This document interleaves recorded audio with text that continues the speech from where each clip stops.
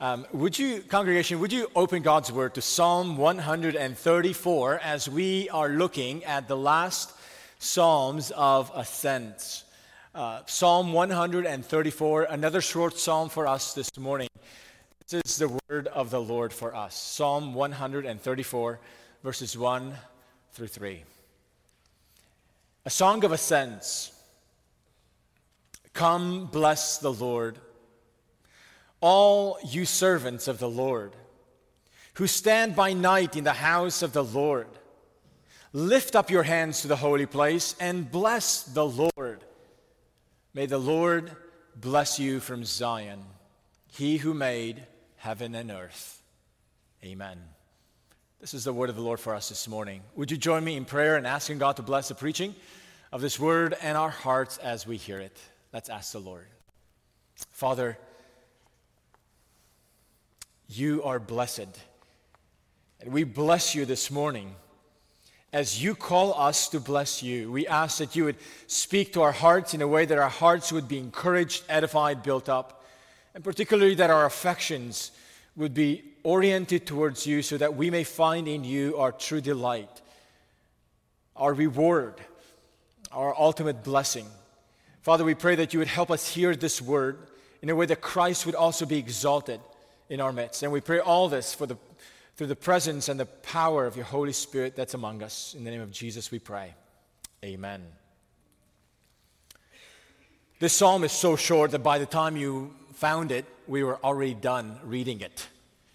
It's a sweet, short conclusion to a collection of psalms that is called the Psalms of Ascents. It's a collection of 15 psalms, starting with Psalm 120 all the way to 134. It's a collection that the Jewish believers, the Jewish people would sing as they journey together to Jerusalem every year to worship God there. Now there's a number of uncertainties in the short psalm, and we will hear about that later.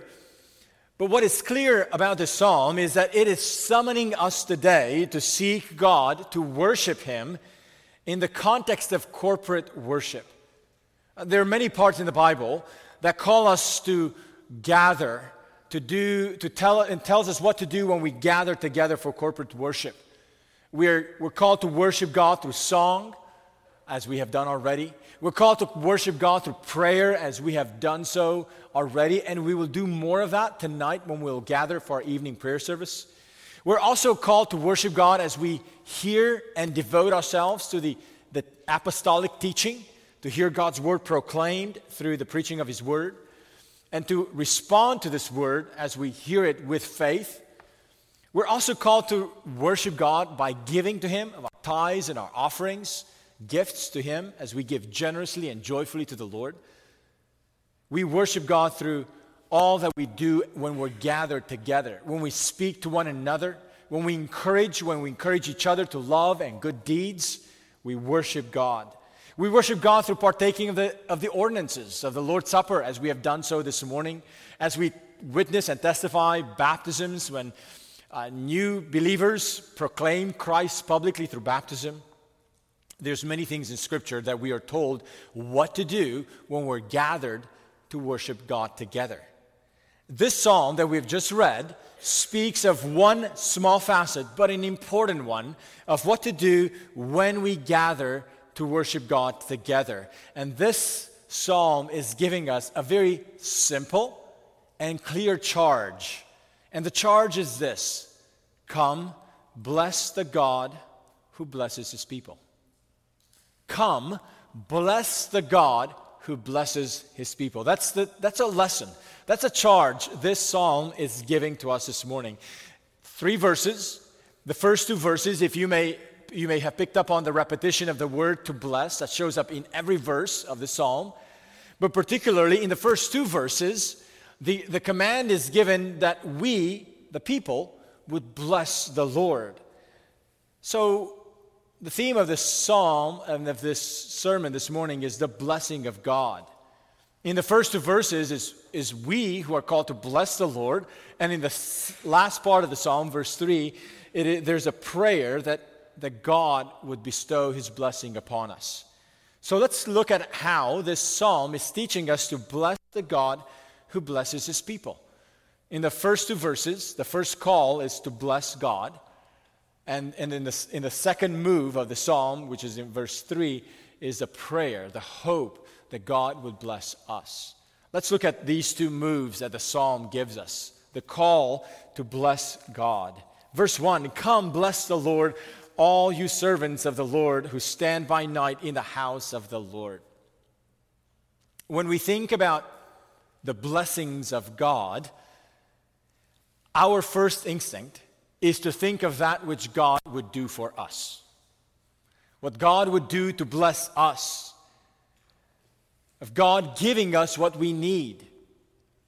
Actually, I wonder how many of you, even in hearing the title of the sermon today, your first instinct was to go to think about, okay, we're going to talk about the blessings that God gives us.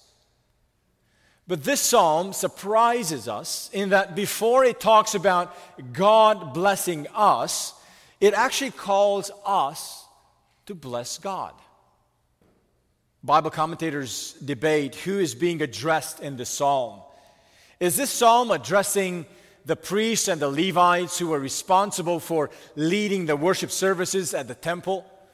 And they were called to do so in the morning and in the evening. Are these verses particularly addressed to those who were responsible for leading the evening services of the temple? Or, another possibility, is this psalm addressing the worshipers who came to the temple to worship God in the evening services? Bible commentators differ wildly on this. And actually, this debate of who is addressed in the psalm goes all the way to a few centuries before Christ, when the first translation of the Old Testament was translated into the Greek language. The translators of the Septuagint actually give us clues that they thought this psalm was addressed for the worshipers who gathered for corporate worship at the temple in Jerusalem. Reality is, we cannot be sure exactly who was the primary first audience of this psalm, the priests, the Levites, or the worshipers. But it may not make as much of a difference, because the lesson that this psalm is trying to teach us, and it speaks even to us, worshipers in the 21st century, is a very simple and clear message. Bless the Lord who blesses his people. But what does it mean for us human beings to bless God? Is there a lack in God that somehow we need to bless God for, and hoping that lack, that need would be met? Is this what's being referred to when we think about blessing God? Well, friends, when we are blessing God, we're not wishing him something that he does not already have. The meaning of blessing God, this call to bless God, is very different than the meaning of when God blesses us. I love how one Bible interpreter, Alec Motyer, put it this way: when he blesses us, he reviews our needs and meets them. When we bless him, we review his excellencies and worship him. Very different meaning when we think about us blessing God in contrast with God blessing us. The phrase to bless the Lord means to give God what he already has, to ascribe to God what he already rightly owns, what rightly belongs to him, to attribute to him what he is and what he has. Our hearts ascribe to God what he already has. Glory, affirmation of his blessedness. In this sense, to bless God overlaps in meaning with the act of praising him, of adoring him. But there's a little more to blessing God than just mere praising him. When we bless God, we recognize that he is the ultimate blessed one. That we are not it, he is it. We attribute to Him what our sinful hearts would naturally want to keep to ourselves. In declaring God as blessed, our hearts show His worthiness, and that we find Him to be the greatest treasure, to be the source of every blessing. Friends, if you want to fight selfishness, or if you want to fight the tendency of your thoughts to always be thinking about yourself, of your needs or of your cravings, engage regularly in blessing God. Doing so, our hearts begin to verbalize that actually what we crave belongs to somebody else. So just verbally express, "Oh God, we bless you. You are the most blessed one." If you want to fight temptations or discouragement, seek to engage in blessing God in your heart, but also publicly and also corporately. God does not need our blessings. Let's be clear about that. God does not need our blessings. He is not somehow short of blessings. But it is good for our hearts to bless Him. It is good for our hearts to acknowledge that God is the most blessed one, that He's the most perfect, the most supremely good, the greatest good, the most merciful, the most loving, the most just, that He will vindicate His people and bring us justice. It is good for our hearts to bless the Lord. But it is also right that the one who is truly the most blessed one, the source of all blessing, it is right for Him to be publicly recognized as such and to be acknowledged as such. He is the fountain of every blessing. As the words of the song we have sung earlier in our service, "Come thou fount of every blessing."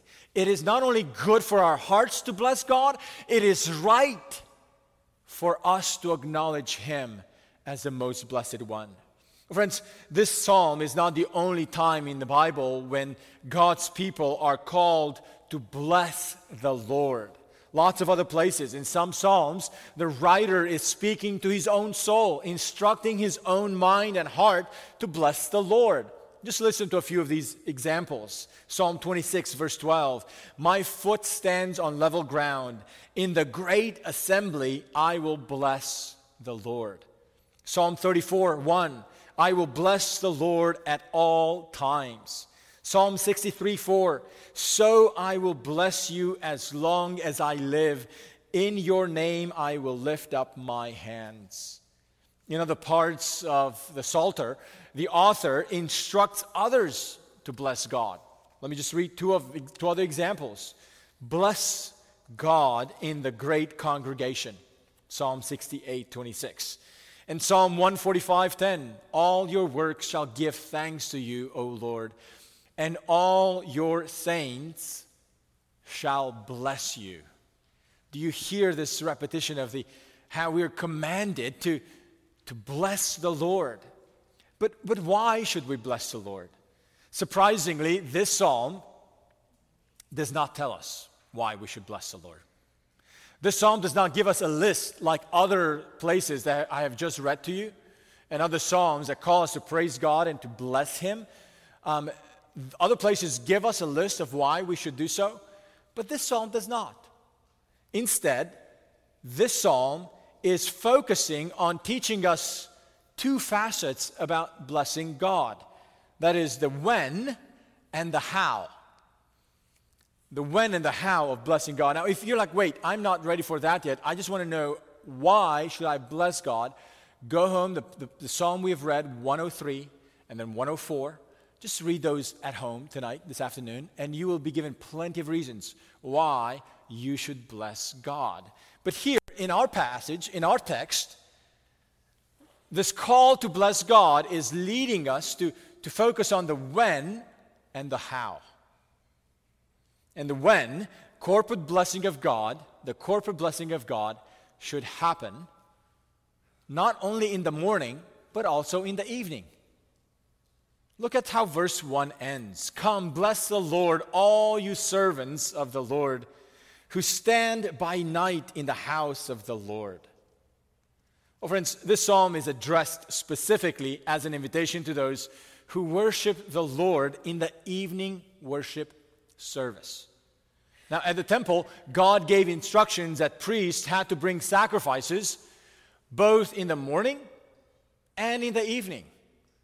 God made this as a part of the public worship in the Old Testament, that at the temple, the priests and the Levites were supposed to bring sacrifices to the Lord both in the morning and in the evening. Listen just to one of the prophets, Daniel, chapter 9, verse 21. When Daniel speaks about receiving one of the visions that he received in the Old Testament, he says the following about the timestamp of when he received this vision from the Lord. In chapter 9, while I was speaking in prayer, the man Gabriel, the angel, whom I had seen in the vision at the first, came to me in swift flight at the time of the evening sacrifice. What is surprising here?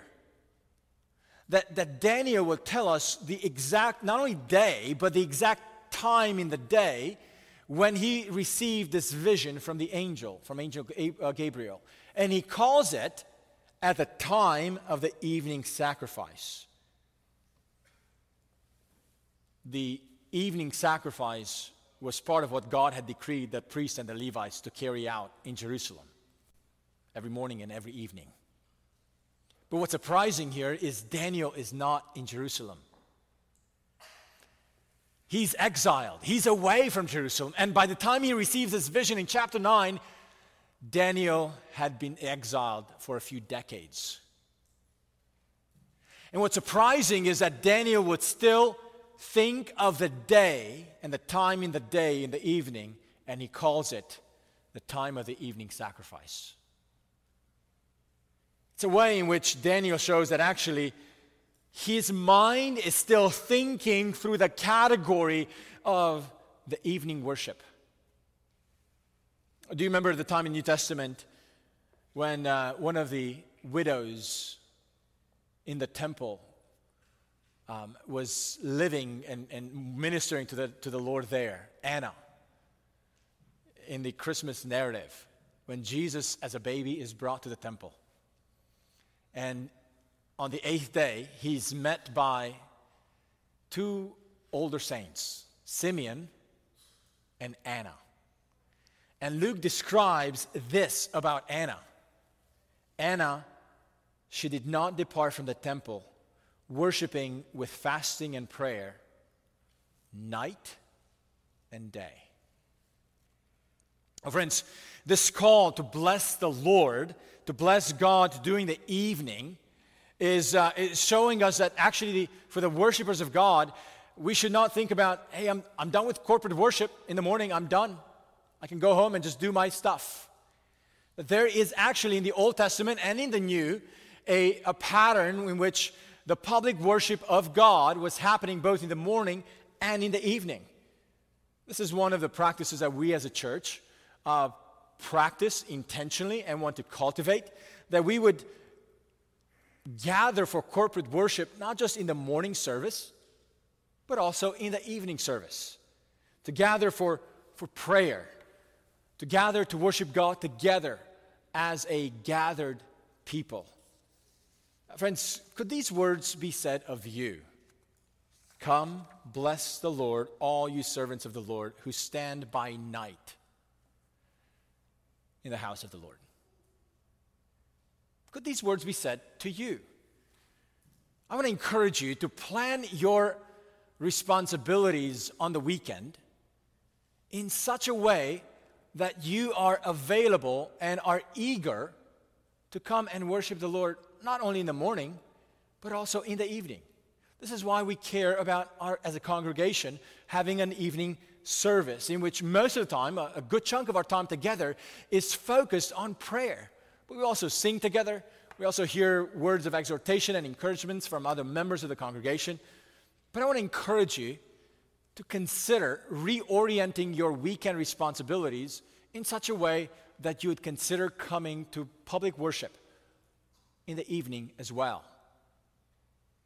This psalm tells us not only the when, but also the how. Look at verse 2. Bless God with hands lifted up towards the holy place. Lift up your hands to the holy place and bless the Lord. What does it mean to lift up your hands towards the holy place and bless the Lord? Does this mean that we should, as we gather here, we should stand up, lift up our hands, and particularly orient ourselves towards the city of Jerusalem and orient our prayers in that direction? Is that what we're supposed to do when we gather today as New Testament believers? Well, first of all, the picture of lifting up your hands is a picture of prayer. It's a picture of worship. It's a picture of seeking God. And even our body posture should have or is supposed to have this orientation of life. Our entire being is oriented towards God. The image of lifting up hands is the image of communicating or communing with God in prayer. And let me just give you an example of how this is being used throughout the Old Testament and the New. In the book of Isaiah, chapter 1, God says to his people, when you spread out your hands, I will hide my eyes from you. When you pray, I will hide my eyes from you. Even though you make many prayers, I will not listen. If you want to understand why God would say that to his people, that sounds very discouraging, doesn't it? If you want to understand why God would say that to his people, come tonight and hear Bogdan speak from chapter 1 of Isaiah. But the short answer is because of the sins of God's people. They have disobeyed the Lord over and over and over again and have ignored his commands. They've chosen to live lives on their own. Paul picks up this posture of prayers with lifting up your hands. And Paul says in 1 Timothy chapter 2, verse 8, I desire then that in every place the men should pray, lifting holy hands without anger and quarreling. The lifting up of the hands is a bodily posture that reinforces our desire to express our orientation towards God. And the fact that Psalm 134 specifically directs worshipers to lift their hands towards the holy place reinforces another facet. In Old Testament times, the holy place was referring to the area in the temple which represented God's presence. The Holy of Holies. So imagine the worshipers were supposed to orient their body posture towards the place in the temple that was representing God's presence. It was a way of saying, God, we need you. We are dependent on you. Our whole lives are reorienting ourselves, even physically speaking, in the moment of prayer, towards you. Now, after the arrival of Jesus, we know that the worship of God was no longer limited to the physical temple in Jerusalem, and even his presence, the presence of God, was no longer limited to the Holy of Holies, that special place in the temple that symbolized the presence of God. Jesus said to the woman at Samaria, who was interested to know the legitimate place of worship, Jesus said to her, but the hour is coming, and now is here, when the true worshipers will worship the Father in spirit and truth. And the Gospel of John makes clear that Jesus is both the fulfillment and the replacement of the physical temple in Jerusalem, because all that the physical temple pointed to has finally come among them. And when the object that the signs were pointing to has finally arrived, you no longer need the signs pointing to. It's done. It's here. Jesus is here. Because all that the physical temple pointed to has come to be fulfilled in the ultimate person of Jesus Christ, as he gave his body to be the lamb, to be sacrificed, so that people who have been rebellious, who have turned against the Lord, could come and have their sins washed away, forgiven, and be invited to have fellowship with God. So now, all those who have placed their faith and trust in Jesus, we now pray to God and we approach God's throne of grace looking not to reorient our bodies to the right, north, south, east, west, to make sure that we're looking towards a physical place, the physical temple in Jerusalem. We are looking and orienting our lives towards Jesus, who is the fulfillment of everything that had happened in the temple. That's why today we no longer look or lift up our hands and sort of orient our bodies towards the physical city of Jerusalem as we pray to God. If anything, after the coming of Christ, God's presence is manifested first and foremost in Christ. And after Jesus departed bodily to the right hand of the Father, when his body is no longer physically present with us, Jesus instructed the apostles to make sure we understand that now those who put their faith and trust in Jesus are built together, are united in a covenant community. And this covenant community, it's as if they're built together into a temple, into a holy temple. And the gathering of people who put their faith in Jesus is now the physical manifestation, the physical representation of the presence of Jesus here on earth. So now the gathering of the saints, the people of God gathered to worship Jesus, are now the temple in which the Spirit of God dwells. And our life orientation is now supposed to be oriented towards the presence of God, which is in the gathering of His people. You say, where do I get these ideas from? From the book of Ephesians, chapter 2. I'll be reading from verse 19 to verse 22. Just listen to these words. So then you, speaking to those who are saved, those who have trusted in Christ for salvation, so then you are no longer strangers and aliens, but you are fellow citizens with the saints and members of the household of God, built on the foundation of the apostles and the prophets, Christ Jesus himself being the cornerstone, in whom the whole structure, being joined together, grows into a holy temple in the Lord. In him you also are being built together into a dwelling place for God by the Spirit. Where is the temple of God? The Old Testament temple was foreshadowing the coming of Jesus. Jesus came, he replaced it, he fulfilled it. And then Jesus is ascending to the Father. He's no longer physically here. So now the temple of God is in the gathering, in the being built together of the people of God who are putting their faith and trust in Jesus.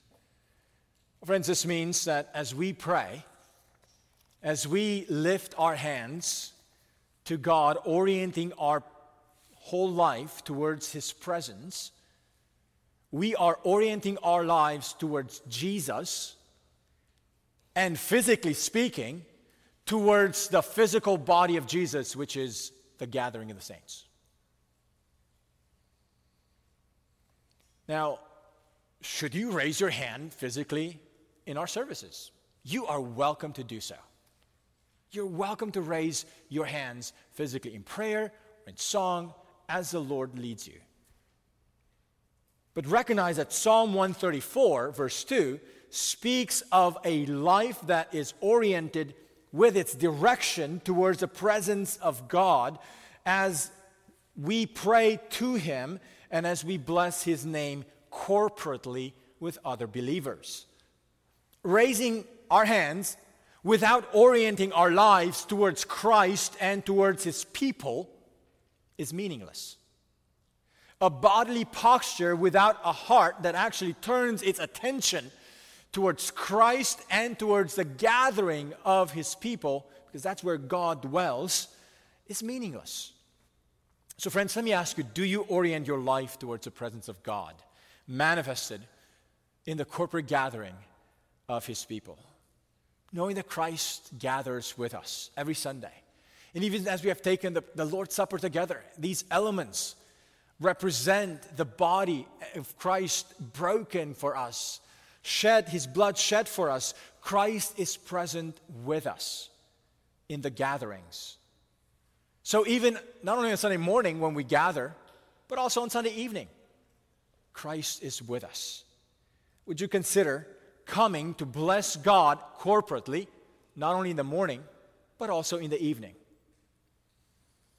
Last 2 weeks ago, we had a Q&A in which Pastor Russ had an opportunity to be asked all kinds of questions. And one of the questions given to him was, what are some weaknesses that you think our church has that we need to address and hear about? Well, let me answer that question. I know it was asked to him 2 weeks ago. I'd like to answer that question this morning. I think one of the weaknesses we have as a congregation is we are struggling with the idea of gathering for the evening prayer service.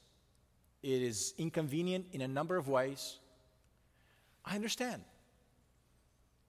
But this psalm is calling us, and it is part of the people of God to gather and to worship the Lord corporately, not only in the morning, but also in the evening. So I pray, and I don't say this in any way to guilt you into this, but it is not one of our strengths. It is a big deal that we have an evening service, but it's not one of our strengths as a congregation that we choose for various reasons not to gather. So I pray that the Lord would help us, encourage us to recognize that when we gather for the evening service, it is part of what the Lord delights to see us do. You say, well, what do we do on Sunday nights? We bless the Lord. We bless Him. We have times of prayers, of praise, and we bring our petitions before Him. Well, that doesn't sound very exciting. Well, it should. It should, because He's the most blessed one. He deserves all praise, all blessedness. So I want to bring to you this broken heart of mine as I think through and I desire for our church to grow in gathering with God's people in the evening to pray. But consider what would happen for us as we gather with God's people, as we make the corporate day of worship a big deal in our lives in such a way in which, yes, we have to reorient our lives so that we make it a big deal to be gathered with God's people the whole day. It is a delight.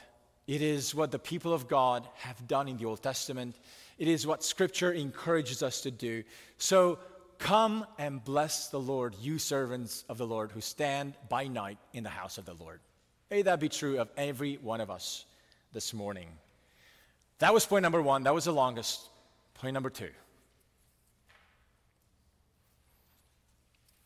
If the psalm starts with a call to bless the Lord, the psalm ends with a hope that God is the one who blesses His people.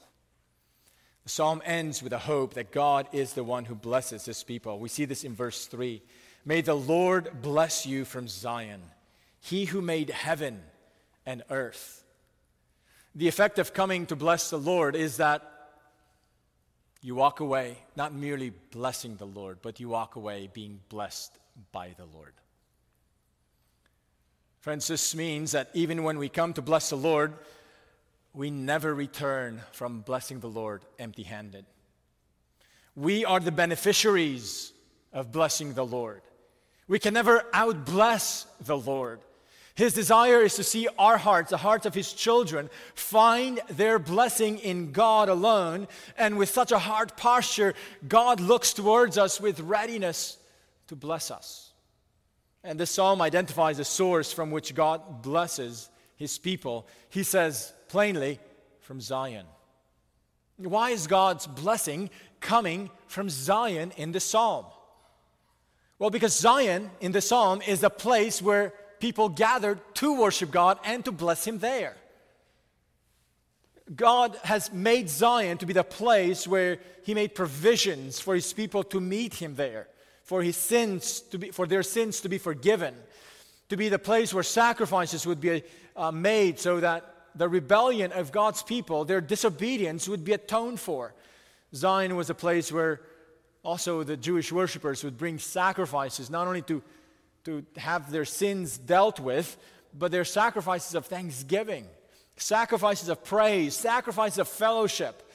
Zion is a place where God met corporately with His people. So no wonder that in the Old Testament, Zion was identified as a source of God's blessing. God blesses from Zion. God blesses from the place where worshipers meet with the Lord. Some of us may want the blessings of the Lord without wanting the presence of the Lord. Some of us want the blessing of the Lord without wanting the presence of the Lord. We prefer more in making sure that our needs are met rather than our communion with the Lord to be vibrant and active. But this psalm teaches us in the order in which it speaks of the blessings of the Lord. It teaches us that God's blessings come from the place where God communes with his people.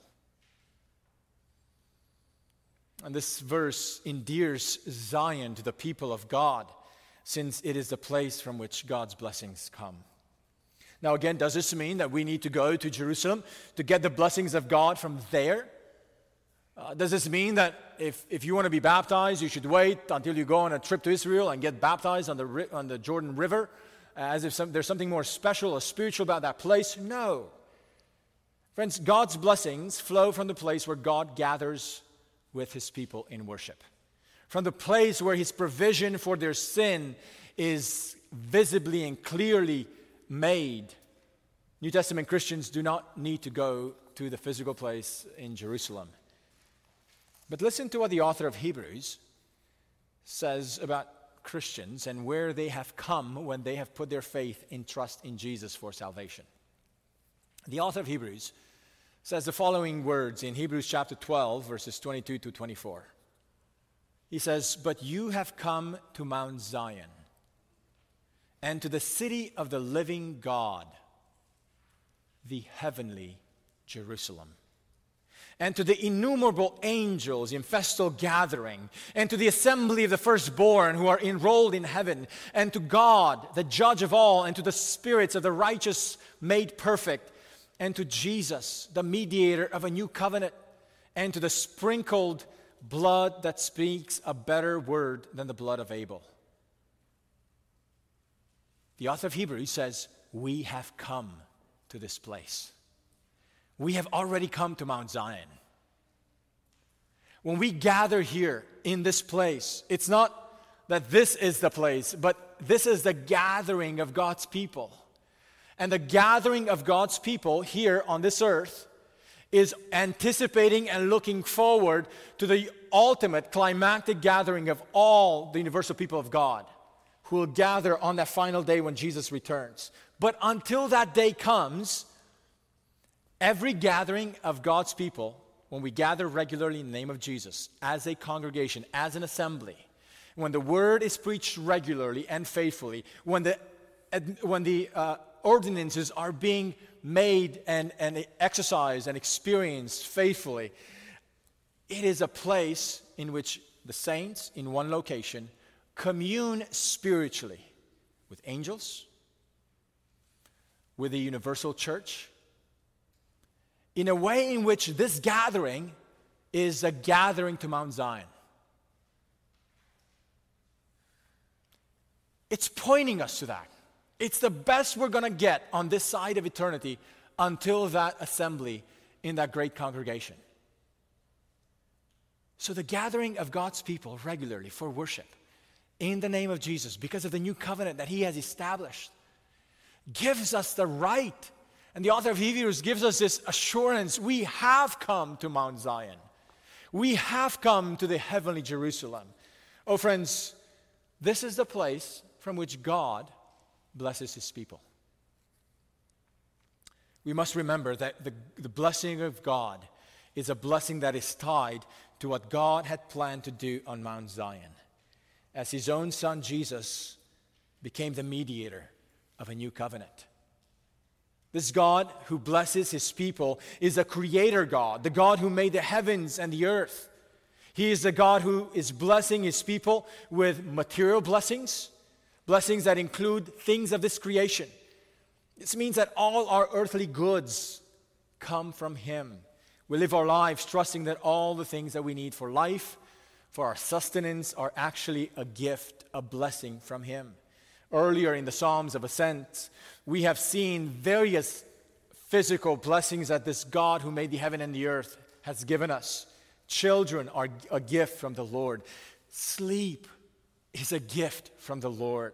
Peace and unity is a gift from the Lord. Everything else that we need is a blessing from the Lord. But the greatest blessing that God has given us is His own Son. God sent Him to the city of Jerusalem. So there, the one who was the source of life would be killed in the place of sinners like you and me. So that all who place their faith and trust in Jesus would experience the ultimate blessing of God. The one who is the most blessed came to Jerusalem and gave up the right to holding on to the blessings of this life. He gave up the right to the blessings of comfort, the blessings of security, the blessings of respect, the blessings of reputation, the blessing of peace and safety, even privacy. He was beaten, scorned, stripped of his clothes, spit upon, falsely accused. And even life itself was taken from him in the most violent and cruel way, so that from Zion, God could bless His people with what they did not have, with what they did not deserve.